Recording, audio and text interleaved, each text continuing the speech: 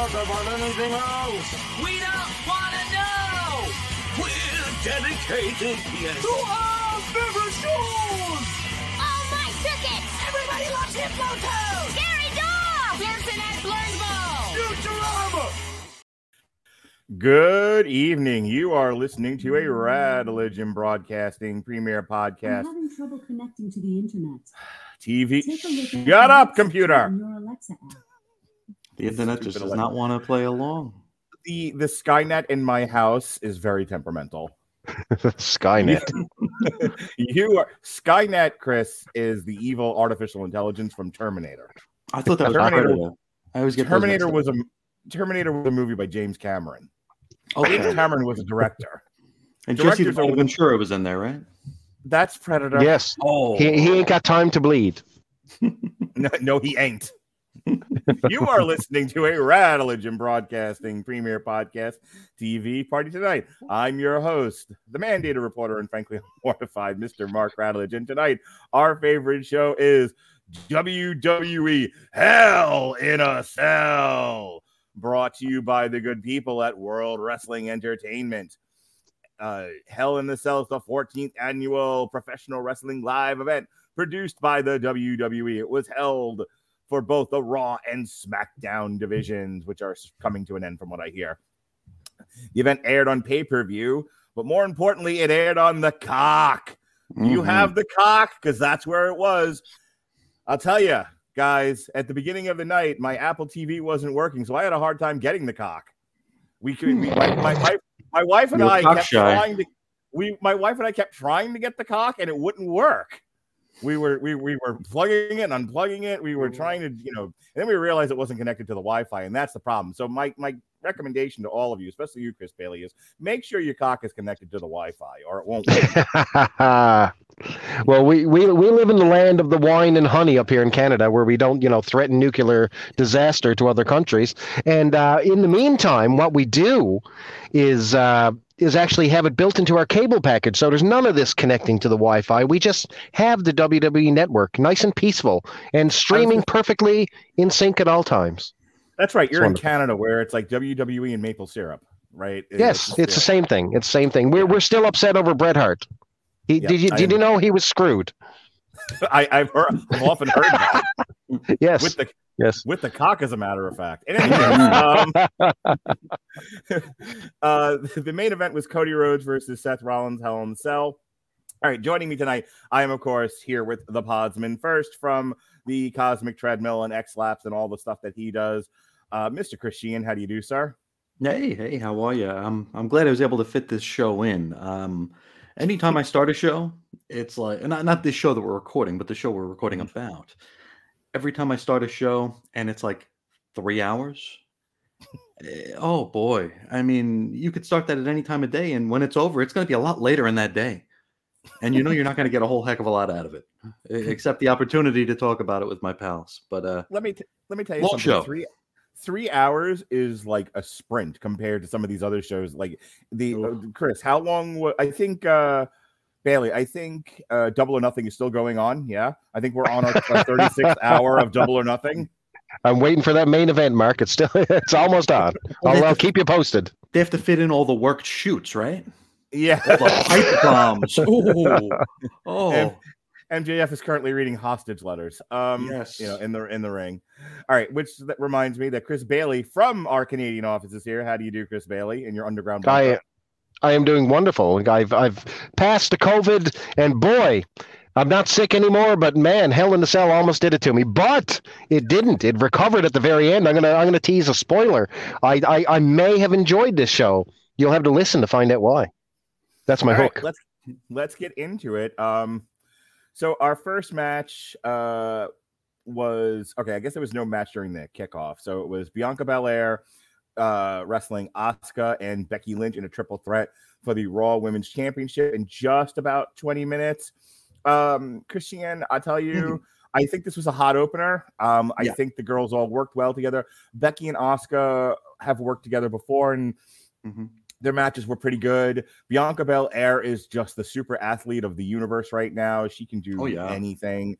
I think she's not obviously she's not green, but she's definitely one of these people who she's better if she's working with somebody who knows what to do in that ring.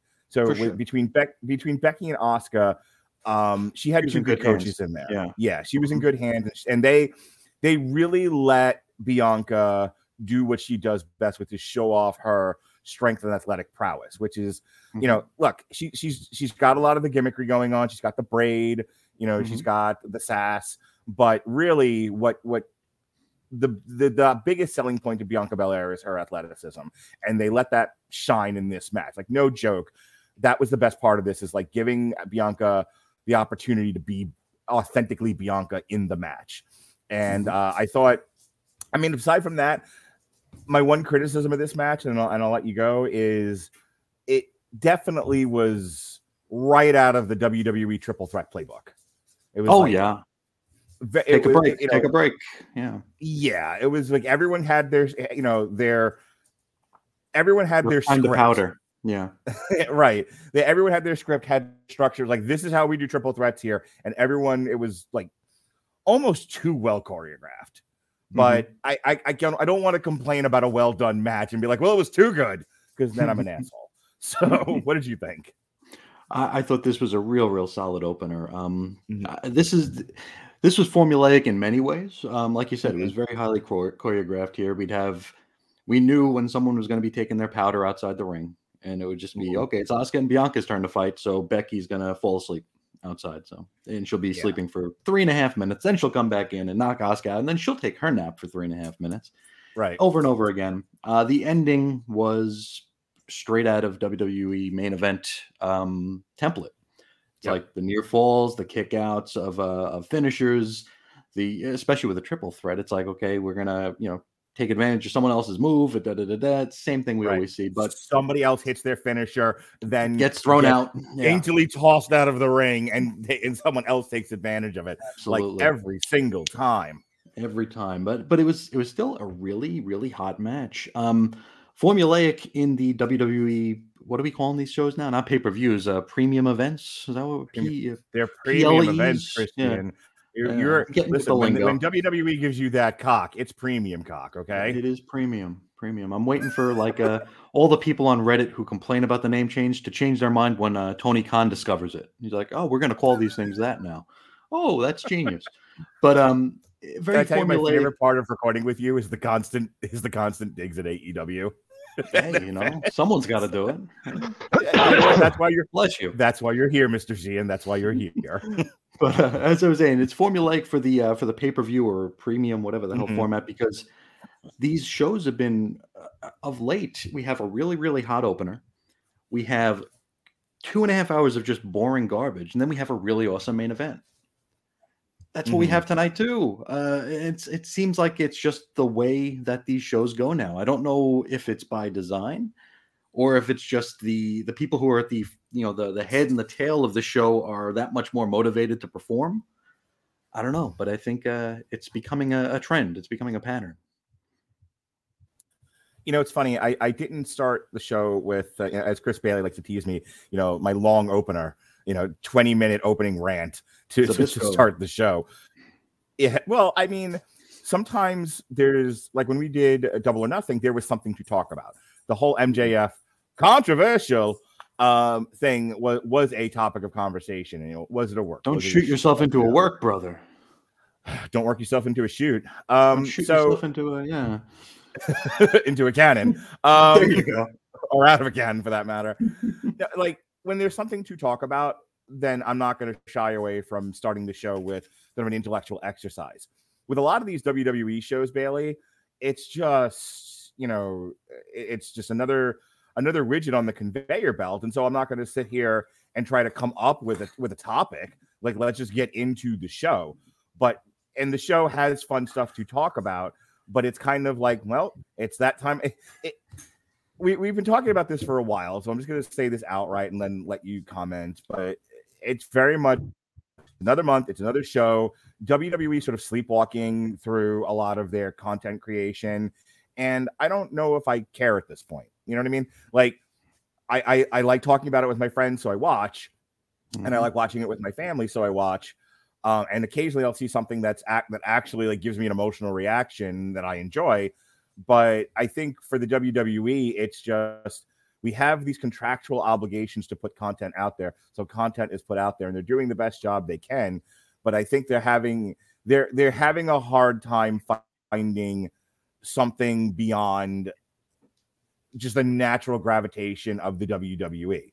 It's just, well, it's that time of the month. We all gather to watch WWE because that's what we've done for 40 years. Mm-hmm. And that's where we are right now. Yeah. And that's events that's in all search it of a is. show. Yeah. Events in search of a show instead of a show in search of an event. Yeah. Right. So what do you think, Bailey? Well, let me tell you something. This one started with a bit of energy. I got to say, Becky Lynch. Let's talk about their entrances first. Becky Lynch is dressing up for every single one with a stylized custom suit, and she came in with almost like a cyberpunk, like crazy ass helmet on. She had, all kinds of crazy leather attire. She looked amazing, and she does every single show. So she's, they're really. Let me help you. Becky Lynch had like a couture thing going on with the polygon panels in her head. Yes, that's correct. That. Yeah, it looked amazing. Like high fashion. Yeah. Yeah, it looked really, really, really cool. Then you had Asuka. So Asuka, let's talk about Asuka for a second. So Asuka's a little bit of history, especially in this one. She's the one that Becky Lynch, when she went off to get pregnant, just passed the belt to, and she was super happy to take it and become women's champion. And they haven't done a thing with her since this. So where is the Asuka versus Becky Lynch match that they're finally going to decide who's the better woman? No, we're going to get a three-way. Now I would have been upset, but I'm always happy when I see Bianca Belair bouncing out to that ring and she's spinning that hair and she gets on the ring apron and she tosses her head from side to side, and I got to tell you, every single time it works for me. I love her entrance. I find myself wanting long hair so I can skip along and twirl. It's to that point. Now, they've got a weird CGI thing that happens in the background on the screen. So as she's walking through, they have a twisting, like, large piece of hair that spins in the background that's almost supposed to represent a tail. Now, I don't know if anyone has seen this on her entrance, but it's really off-putting. I don't really know how to describe it. But anyway, that's the entrances. Anyway, formulaic match, but when you got the main event style with three top-flight professionals, you look at what AEW is serving up with the women's division, which at times can be a super slop fest. Like there's women following out of moves, they're not quite crisp on the dives from the top. And then you go to this, which is a polished, clean. Yeah, we've seen it a million times, but it's crisp. And, we'll talk about the ending. I mean, you had poor Asuka, who hasn't won a match and who got, since Raw to get into this match, I guess. But, poor Asuka has to take the fall because dare we damage Becky Lynch or Bianca Belair. So Bianca pins Asuka to win this one. I don't have a real bad thing to say about it. Sometimes the WWE main event style is exactly what we needed. Hot opener. I liked it. Agreed. All right. Next one was Bobby Lashley, who defeated Omos and MVP by submission in a 2-on-1 handicap match. We fell off the cliff quick. In less than 10 minutes. Yikes, this one. Gentlemen. Bobby Lashley goes from wrestling Brock Lesnar to a feud with Omos. You poor bastard, Bailey. You poor bastard. We went from a polished, clean WWE main event style, which I just praised up, to this train wreck who makes the AEW women look like, Carl Gotch and Lou Thez in there putting on a clinic. I mean, holy cow. Was this terrible? Omos does not belong within 100 million miles radius of a wrestling ring. It is terrible. Now, MVP is in there to create a little bit of movement, but this ain't the MVP from the early 2000s. Let's be fair here. Yep. Although he does well, and I enjoyed everything that happened there with him and Lashley. Lashley goes over again, defeating the proxy guy again, because heaven forbid we sacrifice one of our main characters. So, MVP takes the fall and everybody's happy. But man, there was some train wreck stuff in this. There's one particular move I'd like to call out. So Omos has to spear Bobby Lashley through one of the ringside barriers. So he gets there, he stutter steps, he hesitates, and then he just sort of like puts his hands on his chest and like runs with him. And I'm like, what? What am I watching here?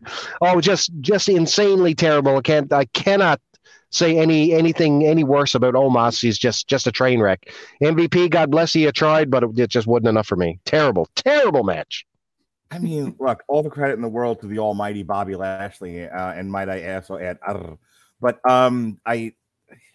he's wrestling a tree, and it's not even a less mobile like an tree. Unrooted tree. Yeah, I was gonna say how it's a tree that is just rooted into the ground since the Jurassic Age. I mean, and it's so funny because I think they rushed Omos to the main roster. They put him in there, and when he was a heater for AJ Styles, it was one thing. But like, he's now expected to go 10 minutes with main event guys. He's Diesel now. Kevin Nash was infinitely more talented than this bum. You guys are missing the obvious one. Could you imagine 20, 30 years ago, Giant Gonzalez wrestling Bret Hart? Because that's what that was. Well, I think I was thinking about it. Yeah. Oh my! I think that for some time. Shut up! I want to hear more about his half mast. Wait a minute. Oh my God! I think for so long, Giant Gonzalez has been the gold standard of terribleness, but he has been replaced. Rest in peace, Giant Gonzalez, because you have been upplanted, sir. Holy shit! I see what you did there. Yeah, she and I struggled with this one, man. Like, it was bad. And here's the thing: Bobby tried his best. Like, you cannot fault Bobby for any of this. He's not a magician. He's in there with like an old fat octogenarian and a tree. Mm-hmm. I could just like imagine like Bobby Lashley just like he's in the dressing room. He's just looking at a gun. Like, I don't know, man. I don't know if I can do this anymore. You know, like he's. I'm gonna make a Harry Potter reference. Harry Potter was a series of books. And then they were made into movies, and it stars an actor who, and at one point the actor just yells out, "I don't want to do this anymore," and that's how I feel Bobby Lashley was. Not my generation, bro. Not my generation. I can't. So yeah, I'll give you the last word on this one, and we can move on because what else is there to say? But this was. I mean, its placement on the card, I think, speaks volumes. They got it out of the way early. It was less than 10 minutes, and it was like, we have this guy. We clearly believe in him. We have Bobby. Bobby can put him over, though Bobby ended up going over. Mm-hmm. I think they realize that, like, they're just trying to make – at this point, I think they're trying to make the best of a bad situation with Omos. I think they think that, like, through osmosis, is that what we can portmanteau? Osmosis. Wait a minute now. Hold everything. I don't understand what you're trying to say. We're hoping through osmosis that he'll get, I don't want to say talent, but mobility. Like Bailey said, well, he's never going to get any better. We're just hoping he can move at this point. He can move. Yeah, he can move naturally like a human being. Right. Bailey mentioned that one run through the dasher boards there, which they replayed about 75,000 times because it was like the only thing they could be like, okay, this was kind of human. And like he said, he stutter steps and he falls down and you see his underwear. He drops to his knees and you see the band on his underwear. It's like that's awkward. But they're going to keep replaying it because it's the best of everything that we had because it was garbage. Yeah. And poor MVP, God bless him. But he looks like he's been stung by 55,000 bees. He is so bloated and puffy. He's found that bee to bit Vince McMahon in the face. It must have been. I mean, but he tried his best, but there's only so much you can do. I felt bad because Bobby could barely get the damn full Nelson on it over his fat body.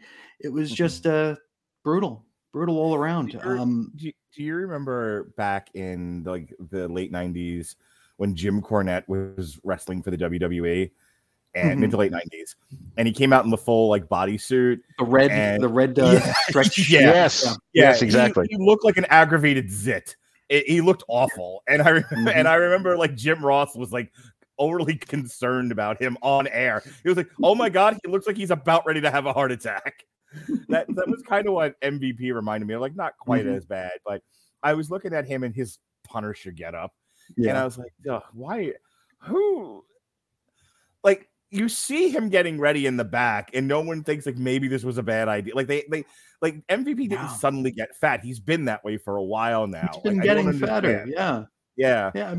I mean, why don't you? I mean, there's a way to work around that. You just have him work in street clothes. You have him go in there for a handicap match. Like he doesn't even expect to get in the ring because his guy is that powerful, that strong, and then he gets involved and he's dressed normal. I haven't been watching Raw lately, but they did the segment with Cedric Alexander, and he's like, "Let me in, coach." Like, no, that's exactly what should have happened. They should have put him in. They should have put him in, and then let MVP work from the outside. Like, there's a lot of like stuff that works in wrestling, a lot of like natural heelness that they just seem to run away from because it's like, oh, that's what everyone expects us to do. Yeah, we expect you to do it because it works. Because it that's makes exactly sense. What should have happened. Yeah, that's exactly what should have happened. All right, let's move on to the next match. Kevin Owens defeated Ezekiel in less than 10 minutes. So my wife had a great question, which I want to. This I think is a good topic for an intellectual exercise and discussion. Why was Ezekiel wearing table here? Yes, here we go. I presented before the council. Why was Ezekiel wearing tassels? That's his tornado. Because he's not his brother. He is not Elias. He is Ezekiel, and he is a separate wrestler. See, it's not the same guy, and he wrestles like a powerhouse, like a warrior, as we'll say. Because Elias would never wear tassels, so that's how we can tell him apart. Okay. It's kind of like the gimmick is not the problem here, gentlemen. The gimmick is not the problem. Okay, one thing that is a problem. Oh, go ahead. I'll let you do your problem first. Oh, you want to know what the problem is? Oh, the problem is definitely. I would love you to tell us on this podcast that we're recording for people's entertainment, where we talk about things, what the fucking problem is.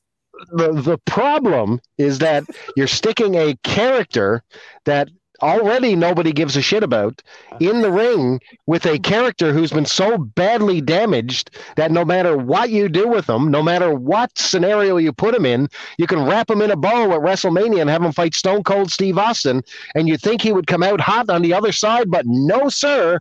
Now he's in the ring with Elias's phony brother, the Ultimate Warrior, Elias. It doesn't work. So it's terrible. Can I tell you? So when I had to answer that question for my wife, like why he was wearing tassels, I had a similar thought. Like if I'm being serious for just a moment, if I could be serious for a moment, I had a thought like, oh, he's kind of like got a warrior thing going on. But you know what made the warrior besides the insanity and rambling and nonsensical promos was he was a package, man. He was the music. He was the face paint, the electricity. Yeah. He was all of it. Right. So if he's trying to like mimic the warrior, he's missing a few elements. And that's why like when I saw the tassels on him, I was trying to think like Paul Roma, Jim Powers, Hercules. Like I'm trying to think of like who else might have been wearing tassels who were body guys, Ivan Putski. And I'm like, no, I don't. Maybe the Texas Tornado, but I would say like the Ultimate Warrior is the most standout. Tom McGee, but he's not. Tom McGee. Yep, Tom McGee had him. Mm-hmm. Correct. But I don't remember a lot of pure body guys wearing tassels, and I'm sure they did. I'm sure if Pat were here, I'd get a litany of names. But the fact that I can't remember the big ones, and the only one I can remember is the Warrior, makes me think you're right that that's what they were going for.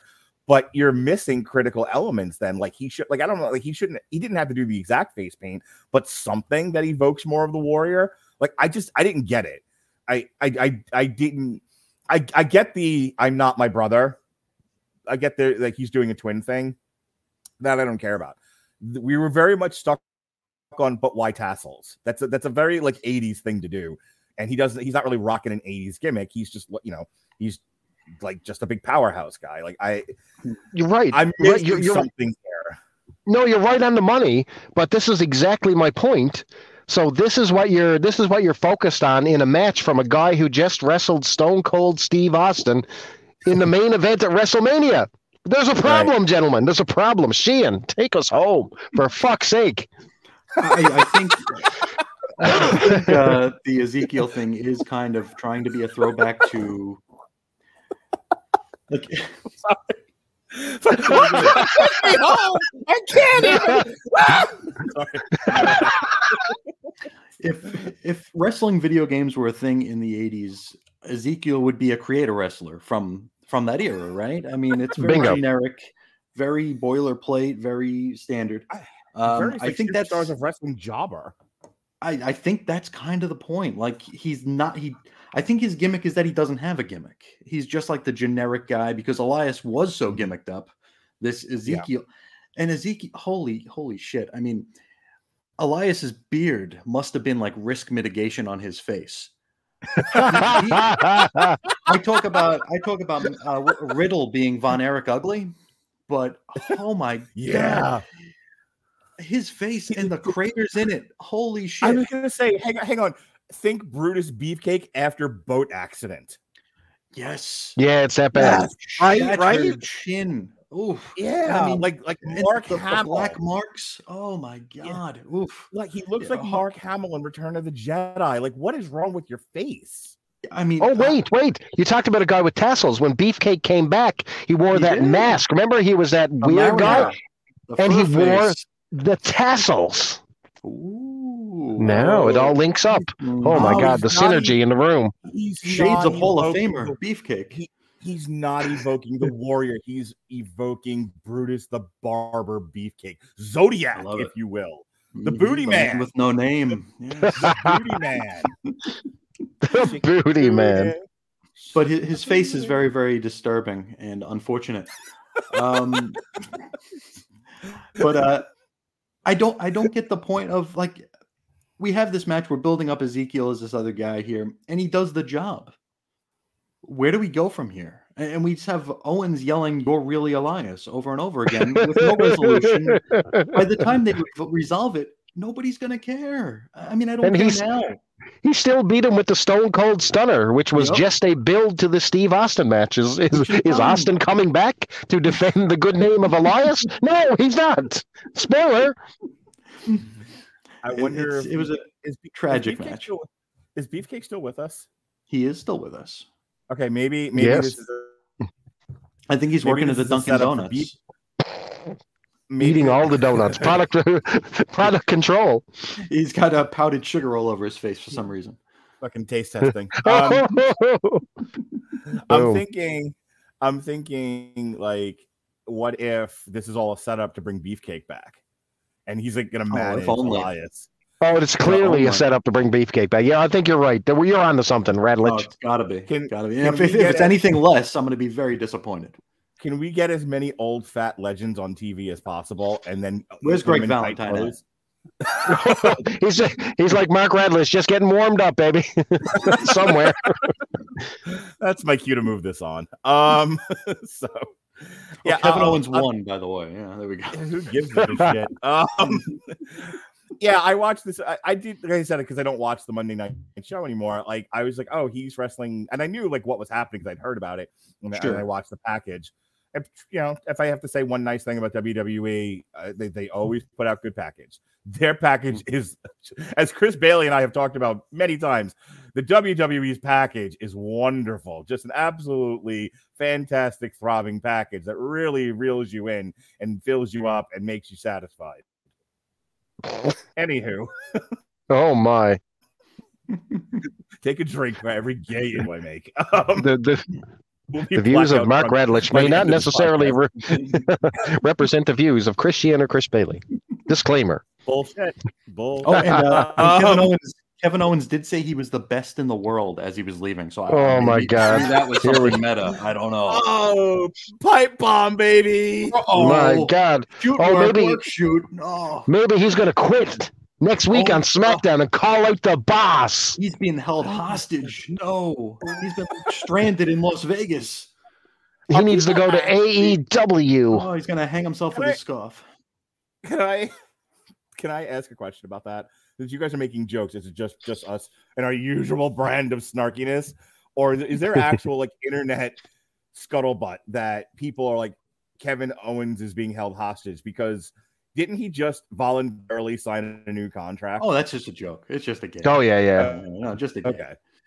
No, I just want to make sure, like, everybody is no. Everybody is just so upset with everything. So everything sucks. They're getting paid millions of dollars, and everything sucks. And I think Kevin Owens has given up on life, and he comes and he takes that paycheck every week, Christian, and loves it. What do I need to do next? You're working with Ezekiel. Abso-fucking-lutely. Perfect. He's hoping You know what? Beefcake comes in with the donuts. For a while there, like when Snoop Dogg started acting gigs, he took a lot of crap, and because it's Snoop Dogg, he's not a professional actor. He took whatever would come his way, and there was a joke about it, like that Snoop Dogg is a rapper, Chris. He did. He did. Wow, wow, wow, yippee-yo, yippee-yay. Is he the Reba La Slim Raza Shady all guy? day, every day. No, Is he the Slim Shady guy? Yeah. No, that guy's white. Okay. So all the other Dr. Slim Shadys are just imitating. I'm That's just telling Dr. you. Dre. Right. Okay. But where's Eazy-E fall into this? that would be the NWA and not National Wrestling Alliance, by the way. Anyway, Easy- he's dead. Yeah, okay. Yeah, Eazy-E's I dead. didn't even know he was sick. Welcome to White People Talking About Rap. He was at the end. Yeah, We love the rap. We love the rap. we love those rappers. We Right, love the we love the NWO. We love the hippity hop. I get down with the hippity hop, and you don't stop. Anywho, I lost my train of thought here. What the fuck was I talking about? Don't Help just me. stand there, bust a move. Thank you. Moving on. All right. The next match we have Judgment Day of Edge, Damian Priest. Judgment Day, I see clearly. Oh, sorry. Judgment Day consisting of Old Man Edge, Damian Priest, and Chris Bailey's heartthrob, the man that makes him hard as a rock. The woman. Oh, you Freudian. No. The woman that gets Chris Bailey hot and bothered. The future ex-Mrs. Bailey, Rhea Ripley. No, the woman who makes me physically retract back into my own body. Rhea Ripley. The future ex-Mrs. Bailey, Rhea Ripley, versus AJ Styles, Finn Balor, and Liv Morgan. This was 16 minutes and 3 seconds. It was fine. Usual 6-man, frenetic, everyone hits the move nonsense. Yep. A good match to get the Judgment Day crew over. What did you think, Shane? Bailey's got some news. Breaking news. Wait, hang Latest on. latest update. Wait, whoa. I have a breaking news clip. And now I'm up at News Flash.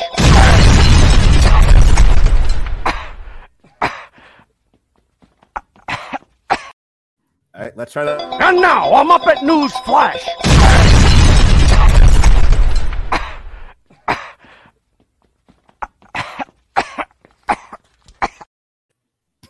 And I'm back with the breaking news. It's all about the Judgment Day. And boy, the Judgment Day take a turn on Monday Night Raw as Edge teased a brand new member of Judgment Day. Right, following up hot on the heels of their big win here at Hell in the Cell in the three-way. Now, Edge brings in a brand new member. Finn Balor becomes a new member of Judgment Day, only to turn on Edge, leaving him in the dust. And now Finn Balor, Rhea Ripley, and Damian Priest are now the new Judgment Day. And where does leave their former leader Edge? We don't know. Breaking news. There you go. So, Loki. Exactly. Anywho, what do you think of the match, Ian? Edge just doesn't bring it any. I think Edge coming back is really doing a lot of damage to his legacy. I think we were all fooled into thinking he was much better than he was. I was, and now we're seeing him. I agree. I can't say that I hated him back in the day. I don't hate him now, but it's just like he was never very good. And this is only shining a light on that, and it's making me think back to what were some great Edge memories here. Well, he retired that one time. That's about it. You know what the history of Edge's post tag team career was? I'm in the main event, I'm injured. I win the title, I'm injured. I'm in the main event, I'm injured. I win the title, I'm injured. I win the title and get injured at the same time. I retire. Mm-hmm. Yeah, and it's like, I mean, it's very he's such a manufactured product of the WWE. Like they really, really wanted him to go to next level here. So rather than him getting there organically, they just kind of put him there. And you go ahead. And it just like, and he was able to kind of like hold his own, but at the same time, he couldn't stack up to the ones who made it there either organically or who were forced better. You know, like he was never going to be on the same level as a Cena or an Orton or an Undertaker or a Batista even. And I think we're supposed to look back and be like, oh, he was just as good as the rest of them. It's kind of like the whole Attitude Era. It's like you have Rock, Stone Cold, Mankind, Undertaker, and Triple H. You know, it's like the one that is kind of just a hanger on that they really want to be in that echelon that really doesn't fit, or it doesn't fit as well. In Edge's defense, he had 2 times where there was potential, but both times it was cut short because he couldn't stop from injuring himself or from getting injured. Yeah. The one time was when he had goons, the 2 goons from Long Island, and that got aborted abruptly because he injured himself. Like the title, I think it was, or the next night on Raw. Something I think like that. Didn't he injure himself during the celebration? Like he slipped on the floor or some shit. It wouldn't surprise me. Because Kane injured him. Like, didn't he get like the Money in the Bank after Kennedy hurt himself, and then like Edge won the title and then hurt himself immediately? Like, so we had like 2 injured guys in line for the title or some shit. He won the Money in the Bank and then he cashed it in. He was the very first post-match cash in. Yeah, to me, that'll be his crowning moment. That was the time. That was peak Edge, rated R superstar. He had Lita. Yeah. He had the hot new gimmick. He cashed in that Money in the Bank. He defeated Cena, and I mean, he was firing on all cylinders there. And then the live sex ceremony was just that's peak Edge. I was going to say the live sex ceremony was the best thing Edge ever. We were all looking though. Oh my God!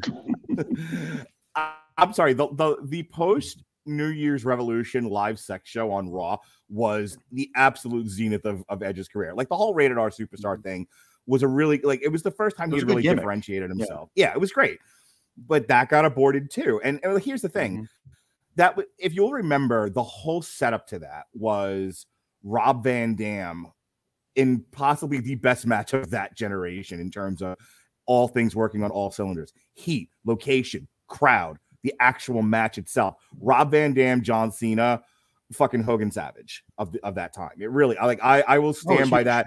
Come at me, bro. If you think differently, I will have that fight with you. Oh, it was on fire. Rob Van Dam versus John Cena was the fucking shit. And it's just as a quick aside, because I would rather talk about that match than anything on this card for the next hour. But I how hated the ECW crowd was with John Cena, how much they hated him. And, and John Cena's this milk white baby face, and he was doing the thing where he would throw the t-shirt to the kids and the audience, and the fucking ECW crowd was throwing it back at him. Oh yeah. And I've never been the biggest John Cena fan, but here's what makes John Cena a step above everybody else and absolutely deserving of every shot he ever had. He knew where he stood with that crowd. And we talk about this with wrestling. The best wrestlers in the world know what to do in the moment they're doing it, especially when shit changes on the fly. Oh yeah. And when the crowd was throwing it's a talent none of us have, and most wrestlers don't have. It's that very special few. Like Hogan had it, Savage had it, Rock, John Cena. And so he's throwing the t-shirt out and they're throwing it back at him, and he kept doing it. It's just sounds like a small thing. Sounds like an obvious thing. It was perfect. It was brilliant, is what it was. And that walk to the ring, man, that walk to the ring, head down, belt over the head, and just walk through that crowd, and they were pelting his ass. Yep. It was that was a moment in wrestling where you're like, holy shit, you got to respect John Cena, man, because this is next level heat.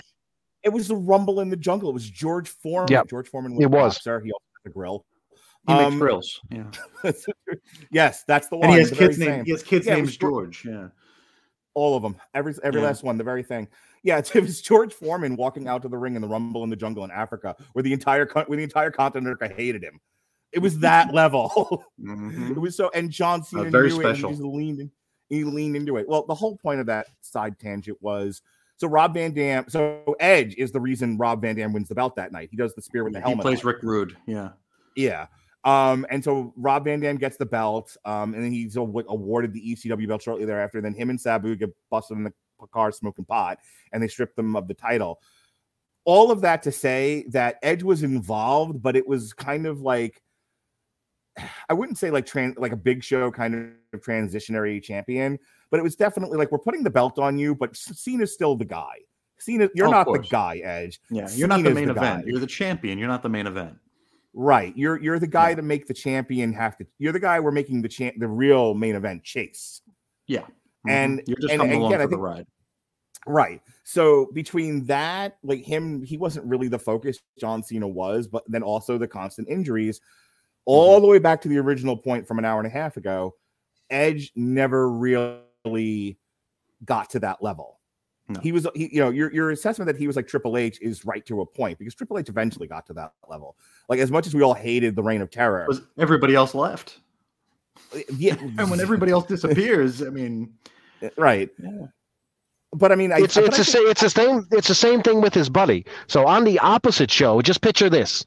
You've got your Kenny Omegas, you've got your John Moxleys, you've got your you've got a lot of these top tier talent, like supposedly, from the internet fan base, and then you've got Christian Cage, and everybody's like the wind automatically comes out of your soul when you hear that name. And I think Edge is definitely in danger of being there, man. Like, it's just like, he's Kevin Owens to me. Like, as soon as I see Kevin Owens on the screen, I'm like, oh my God, why am I watching this crap with Kevin Owens every single time? You just rolled right over Sheehan's little snarky comment. He was like, "Oh, sorry, what did you say?" Exactly my point. Move on. Moving on. All right. Speaking of moving on, the match that almost broke my son who was watching, Madcap Moss defeated Happy Horgan in a no holds barred match. That is 12 minutes of my life I'd like back. Like, why is Madcap Moss a thing? Can someone tell me? The Andre the Giant Battle Royal winner. Can we clarify that, please? True. Let me real quick. Just stay with me, Sheen. Some of these words you won't understand, but just work with me. I'll do my best. Okay, so occasionally I'll go back and rewatch some of my old TikToks that I put up from the beginning of the year, which are clips of previous podcasts, like I'll eventually do with this one. And we did one for the 355. And the clip that I used is me and Robert talking about how when you have to go back to the studio that brought you Jason Bourne as your marketing tag, you have no movie. You can't sell this to anybody. You have made a shitty product. Like, because normally it's like starring the star of this or the director of, like when Moonfall came out, it was like Independence Day director Roland Emmerich brings you another disaster movie. This was literally like from the studio that no one gives a fuck about, that brought you Jason Bourne from 150 years ago, comes the 355 with not a single bankable broad in the bunch. And that's what I think about with Madcap Moss when they say, for the Andre the Giant Battle Royal winner. They'll still be saying it in 5 years, which is great. They'll say the 2022. What the hell? Go ahead. Sorry. This match was like I used this as an opportunity to perform an experiment where, you've got your cock, right? And you have your remote and you can fast forward by like an increment, right? I don't know what the increment of your fast forward is. It might be 10 seconds. It might be 15 seconds. It might be 20 seconds if you hit the button once.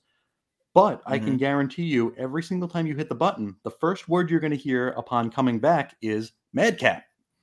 They said Madcap 75 billion times during this episode, during this match. I would hit fast forward. Madcap back with, okay, hit it again. And Happy hits Madcap. Okay, hit it again. Madcap, I can't believe Madcap. I swear to God, 100 times I hit the fast forward button, and every single time it came back with the word Madcap. And I think he won the match. I don't remember though. I was so checked out. Madcap did win. And Madcap reminds me of a time displaced Jim Powers from WCW. I can see that. Like he's like he ended up naked in the back parking lot and walked towards, full of electricity into the arena.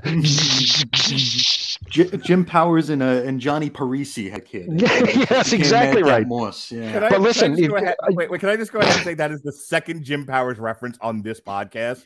I don't think Jim Powers made has an been impact, baby. Young He's stallion. He's I the don't- patron saint of this show. I don't think Jim Powers has been mentioned twice in a decade, and we mentioned him Well- twice in an hour. I am going to try to get Jim Powers on this show. That's what's happening. The fourth Podsman. That's Jim Powers. I will take that. We don't have power over. We got fucking Jim Powers.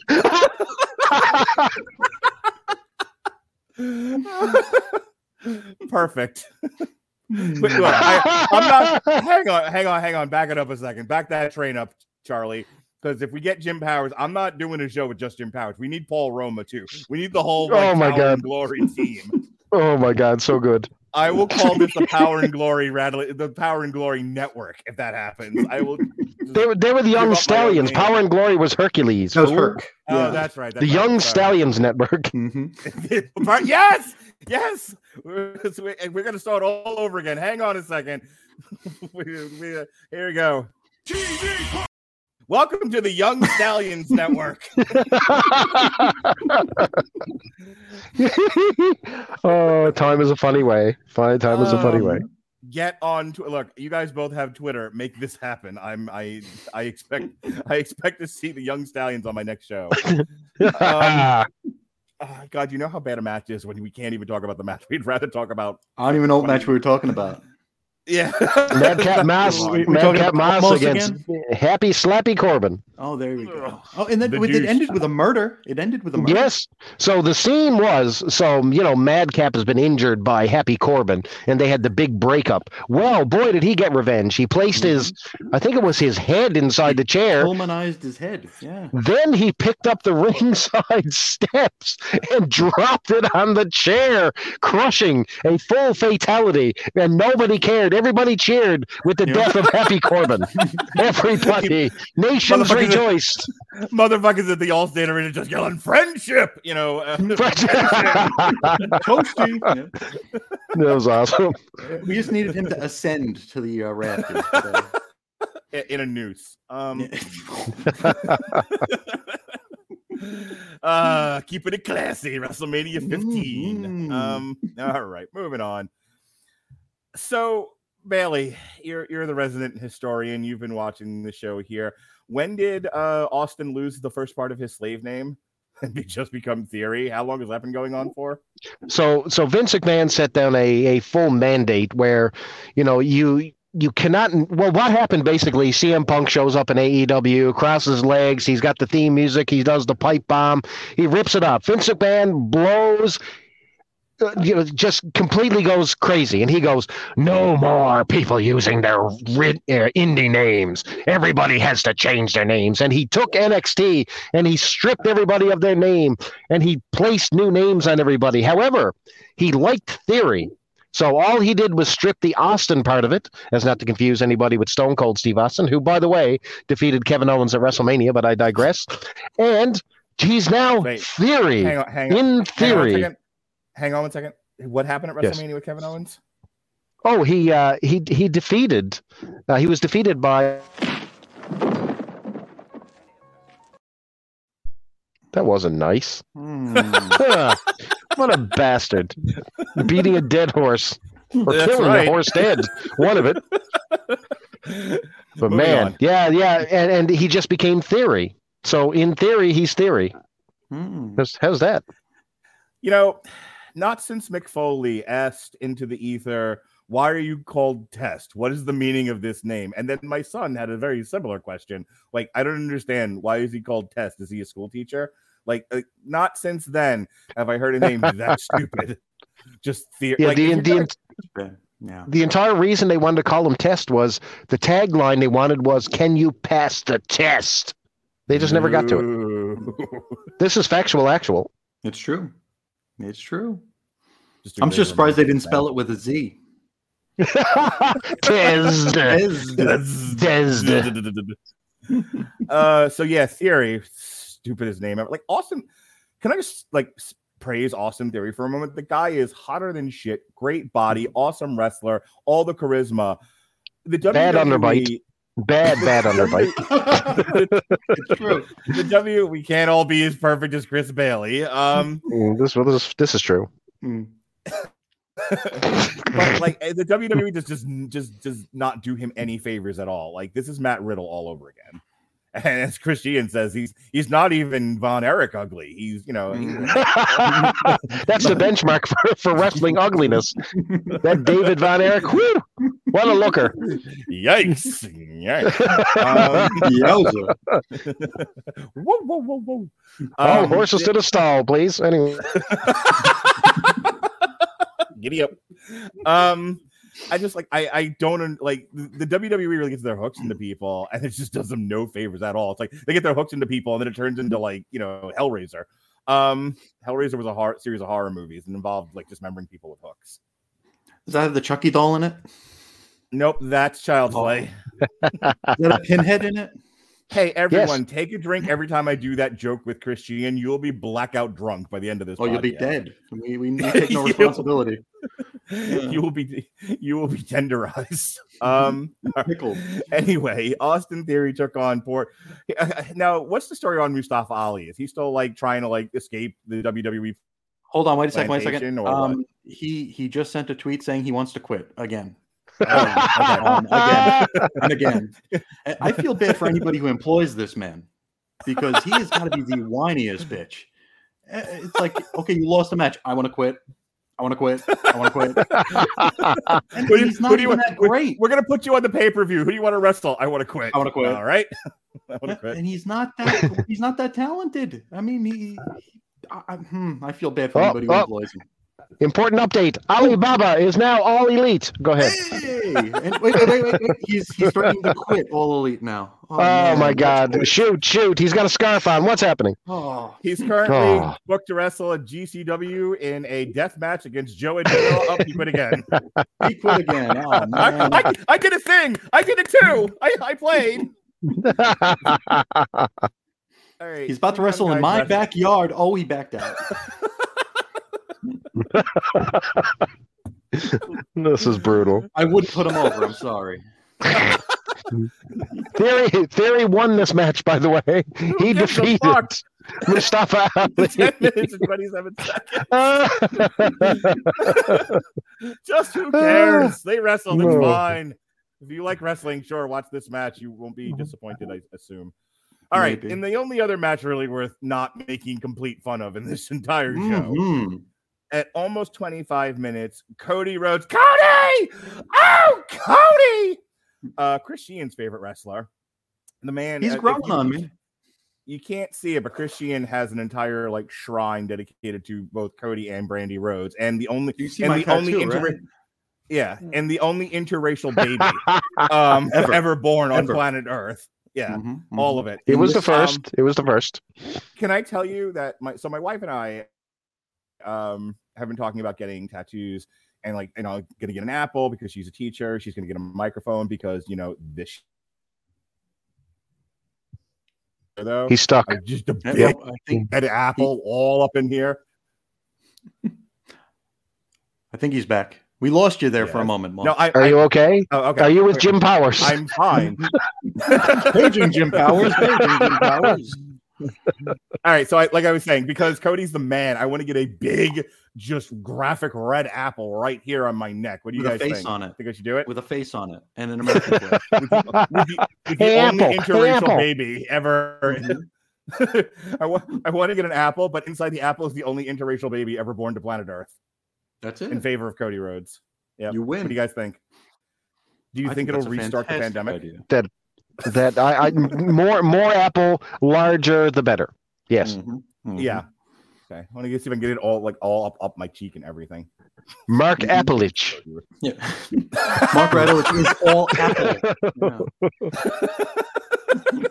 That's not funny. We got a hell of a cell match to talk about. My God. Can I put some pretext in here first? Because this makes sense. Okay. Over on the competition. Over on the competition, they had a big pay-per-view where the former WWE guy, Mr. CM Punk, captured their heavyweight championship in a match at Double or Nothing against Hangman Page. He shows up the next night on Dynamite saying that he twisted his foot, may require surgery, and he's out. And there's going to be an interim champion. Now, he walks to the ring on said injured foot. He hops around and runs around the ring on said injured foot. And everybody's like, dude, are you like really injured? Then Cody Rhodes happens. And everybody's like, CM Punk can suck a dick. What is happening, you pussy? Let's start this match. Let's talk about it. All right.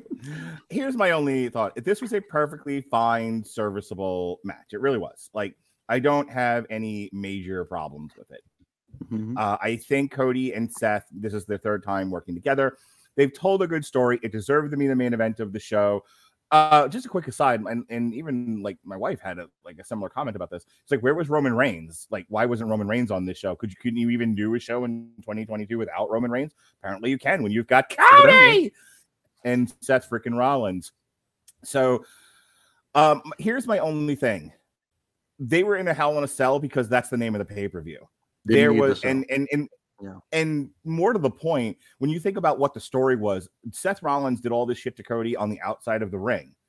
So storyline wise, you would want to put them in a regular cage to keep Seth inside the ring from doing things to Cody on the outside, which is what got us to where we are now. It's what got Cody injured and all of that. Yeah. The Hell in the Cell allows you to go ringside and still do shit to people. You still have like access to the to tables and stuff. Yeah. So like, what did the Hell in the Cell do to change the dynamic between Seth Rollins and Cody in story? And I feel like it a red hue. We talk about this all the time. Like, you know, we have a gimmick in search of a match instead of a match in search of a gimmick. Mm-hmm. The first way doesn't work nearly as well. And so I'm watching this. It's like, I'm happy to have watched, and it's a good match, and I like the match a lot. I just don't think it needed to be a Hell in a Cell. And just because that's the name of your paper, like if you're building to Hell in the Cell because that's just the next show on the calendar, you have to do a better job than what they did to get you to need that cage, or that cage becomes utterly irrelevant, which is my biggest problem with this match. The cage made no difference at all. It did not add to the story. It did not add to the violence. These guys had a match, and it was a great match inside a goofy ass ugly red cage. That's not Hell in a Cell. You know what I mean, Sheehan? It does add to promo packages coming up. I mean, we talk about the moments, right? This was if you look at this in a vacuum and you can see Cody raising his arms with the cage in the background, it makes for a really cool scene if you take the context out of it. Because, like you said, the cage was irrelevant. It barely came into play here. I think Cody ran into it like twice in a 25-minute match. It's like, oh, the unforgiving steel. Well, get the hell out of here. It doesn't matter. Now, to be fair, they had to modify the way this match did with Cody's massive ass injury. So I tell you what, go ahead. That's all I want to say. They literally had to change the dynamic. So I think a lot of the things that maybe they had planned with the cage and with the plunder had to change up just due to the nature of the injury. That's certainly possible, for sure. So, I mean, they might have just been stuck in a hard spot. But to Mark's point, I mean, it's just this month of the year. You know, it's Hell in the Cell o'clock. So we gotta do a Hell in the Cell match. Thankfully, we only had the one. I was I was expecting a few matches to happen in there, and thankfully it did not. It's like for a while there, WWE was getting close to like that lockdown pay-per-view, the TNA, where every match was in a cage. It's like, this is too much. No. Yeah, this is not special anymore. It's hardly special to begin with. But I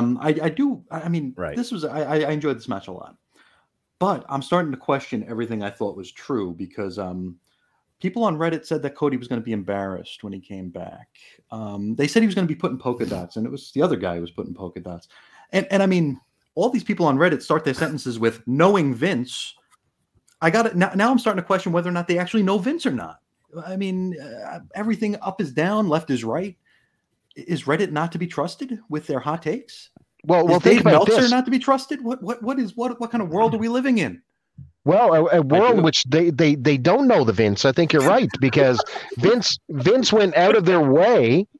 went out of his way to change everybody's name. Yet he brings Cody Rhodes in with his name, with his gimmick, with his attire, and his music. So it's like completely, and he paid him like a shit stack of money, which was crazy. Someone who walked out the door on him. So I mean, yeah. So it's I'm starting to think that they don't actually know Vince. They don't know him. They don't. Oh man, somebody's got to tell Reddit that they don't know Vince. Every time they start a sentence, as we speak, one of us is getting shit canned off a subreddit for something. I'm sure. I'm wondering, because Chris is audio only, because he's in an underground bunker, if he knows what I just did to him. What did you do? What did you do? Mark's just having fun with the toys. Yep. I'm not doing anything to you, Chris. Maple Syrup. I don't even have a P. No, there's a P in there. I see a P. What a dick. Hates Canada. We're amusing ourselves now. Oh man. Yep. Anyone else want to talk about this match before we go? I'm waiting to become all elite. I thought I'd become all elite at some point. I do, and I want to talk about Cody's journey, because when you talk about the smartest man in professional wrestling right now, he walked away from a contract. Yes, he was Stardust, but he was still on that roster getting a paycheck with no end in sight. He was taking care of his family. He walks away. Idiots. Then he does his thing. He tours Ring of Honor. He tours Japan. He goes to AEW. He establishes himself, establishes an entire company, builds his credibility back. And then he comes home, and he is a mega star, hot and heavy, main eventing. Shut up. It does not. It does not. I love Star Wars. I love black women in Star Wars. I love my Star Wars. Okay? That's an Obi-Wan joke. That's from the new show. Okay. That's the latest outrage. Oh, okay. Fucking cried over here. No. Well, anyway. Please continue your point. If we could get some decorum here in the court. People who are listening to audio only, under my name here on this thing, it says Star Wars sucks dick. And I assure you, it does not. There you go. There you go.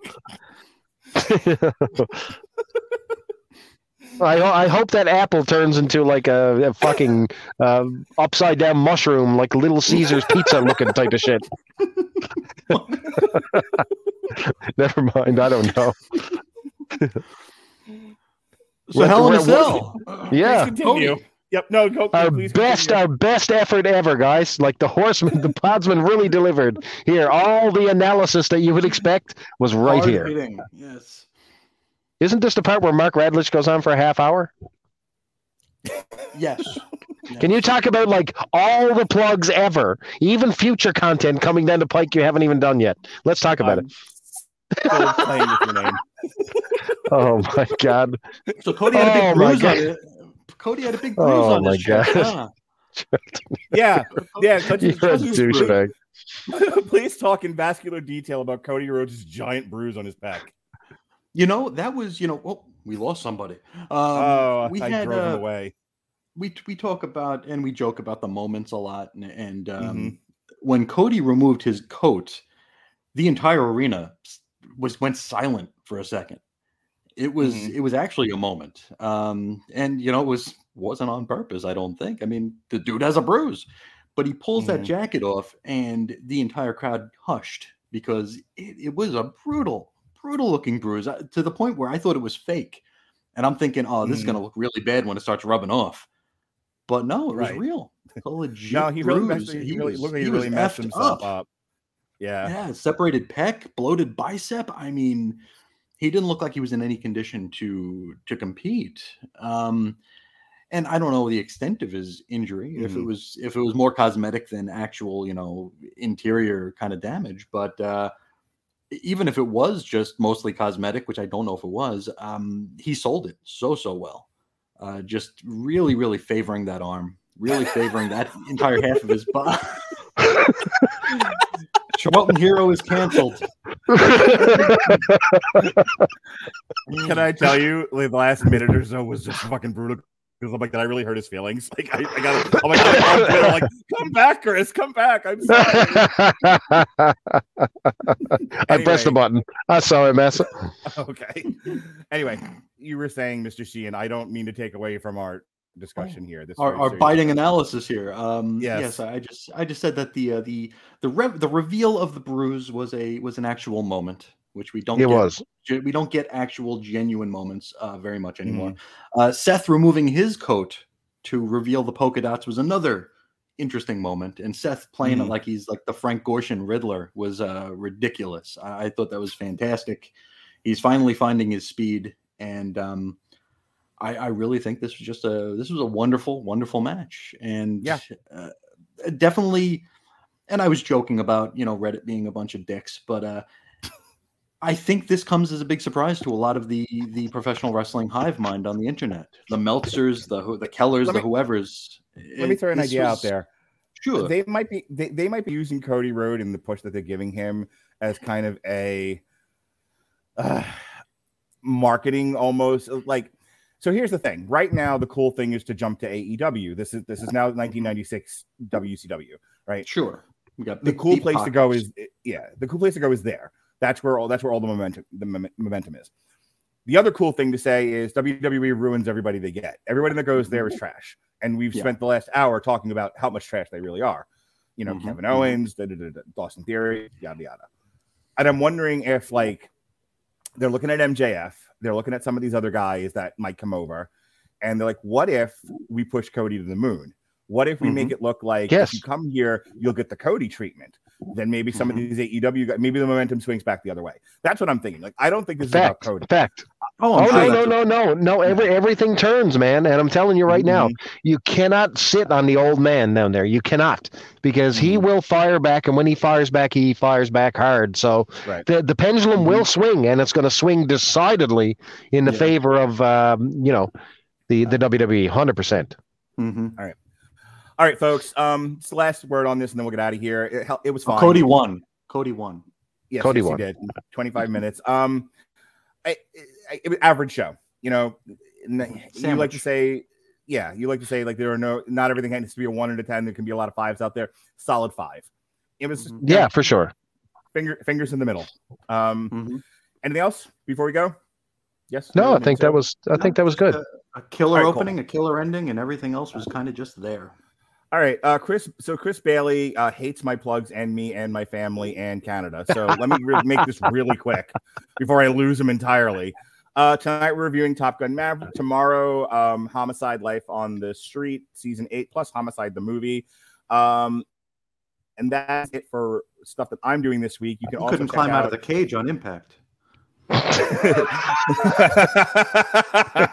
think you did that. Jesse dropped the new source material. I believe this one has Ronnie Adams on it. It's Jurassic Park, The Devil's in the Desert, because Jurassic World Dominion comes out this Friday. We've re-aired a bunch of our old Jurassic World content. So we have the original 2015 Jurassic World review that re-aired yesterday. In addition to which, Pride Month continues on here. So Sean Comer and I reviewed 2 movies for Pride Month, new movies: Fire Island, which is currently on Hulu, and Master, which is on Amazon Prime. We couldn't figure out why Master was on the LGBTQ list, but it was. How come myself and Sheehan never get invited to these Pride Month shows? Like, you want to talk? Listen, you want to review an old Effie's Big Gay Brunch? I'm more. No, but I know Sheehan does. I know Chris does. I'm good. What's that? Thank you for the invite. Yeah, he wants you to do all Pride Month with him, Chris. There you go. It's done. Signed. Signed, sealed, delivered. I did yours. It. Hang on. Uh-oh. Give me a second. It's coming. That's what she said. No. Anyway, there.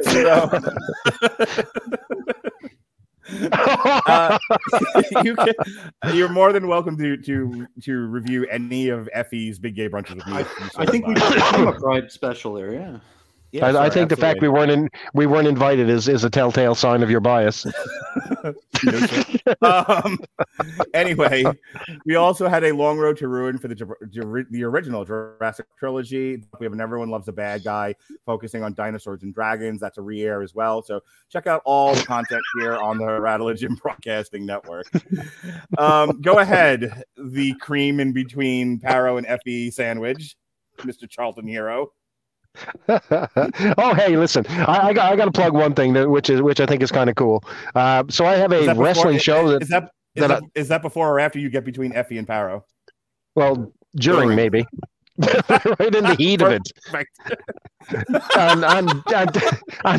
On June 17th, I get to announce, get this, Robbie the Highlander for New Evolution Wrestling. So I've got a big show coming up where I get to introduce a former WWE guy. What do you think of that? Pretty cool. Oh, that's cool. Yeah. Wow, yeah, that dude. is cool. Yeah, congratulations. Solid. All right. That's all I got. I'm a bum otherwise. Right. Mr. Sheehan, tell them what you do and where you do it and how you're going to do it to them. Don't do a whole heck of a lot nowadays. I do a lot of cringy writing that you could probably read if you want to over at chrisisoninfiniteearths.com. Occasionally I get behind a microphone and talk. Not very often anymore. That's chrisandreggie.podbean.com. And I think I'm on Twitter at Ace Comics, though I don't really use it all that much anymore. That's me. All right. Here's what I'll tell you. Between both of you guys, both of you guys have cut down your podcasting and your writings and all that type of stuff, but still produces more content than 99.9% of the podcasting universe, even in decline. There you go. That's my tribute to the two founding fathers of podcasting right here. Well, thank you. Yes. Thank you, sir. Yes. By the way, now that I know that I can edit people's names mid-show, I'm totally doing this every show to everybody. Oh, man. Asshole. I am a straight virile man. That's what I'll tell you. I mean, nobody was questioning it, but I can lie to the people if I want. I do it all the time. Oh, man. Robert Winfrey, every show. Why do you lie to the people, Mark? And make up stuff about him constantly. Anyway, speaking about things I'm going to make up about people, AEW, New Japan Pro Wrestling, open the forbidden door into Chris Hero's Polyworld. Oh, yeah. June 26th, we will be reviewing that on the 29th. That'll probably be myself, Chris Bailey, and Neil Blackwood from Movies That Don't Suck and Some That Do. But more importantly, July 2nd, I'm throwing everybody out of the house. I'm getting my wife a one-way ticket to Fort Lauderdale or Orlando or wherever the hell she wants to go. I'm just throwing her out of the goddamn house. Kids, you're out of the house too. I'm sending my kids to grandma's. Go to Get out. July 2nd, the house is going to be open to party hard with Andrew WK. What we're actually going to do is a live stream of Money in the Bank. Yes, sir. Live Saturday night. The Podsman, Chris Hero. Yeah, I don't know why you're reacting surprised. We've talked about this like a dozen times. Right. Chris Bailey. I knew this. Chris Bailey. And Chris I'm doing it. Saturday nights, all right for fights. We're going to do the Money in the Bank live stream. And this time I'm going to make sure that my TV does not appear in the background and get us kicked off of YouTube. So, I think it's going to reflect in my glasses, and then we'll get kicked off anyway. Content done. So we can't play any of the music. What if I sing like the Judgment Day theme? Like, Judgment Day, I see clearly. Like, is that illegal? Will that get us kicked off YouTube? I think you'll be fine. When the crowd sings along with Seth Rollins' music, they get booted out of the arena now. It's pretty crazy. Oh, there you go. Yeah. All right. So that is the next Podsman show, July 2nd, live during Money in the Bank. We will be live streaming on YouTube and Twitch and Facebook and Twitter. So come check us out. It's always a party. We're having a good time. We'll be allowed back on YouTube at that point? We're back on? We're on YouTube now, man, with all of my chicanery. We lost him again. All right. So he had to go back to his bunker. The Campbell soup can cut off. All right, folks. For the Podsman, Chris Sheehan, and Chris Bailey, I'm Mark Rattledge. Thank you for joining us on our review of Hell in the Cell. Be well, be safe, and behave.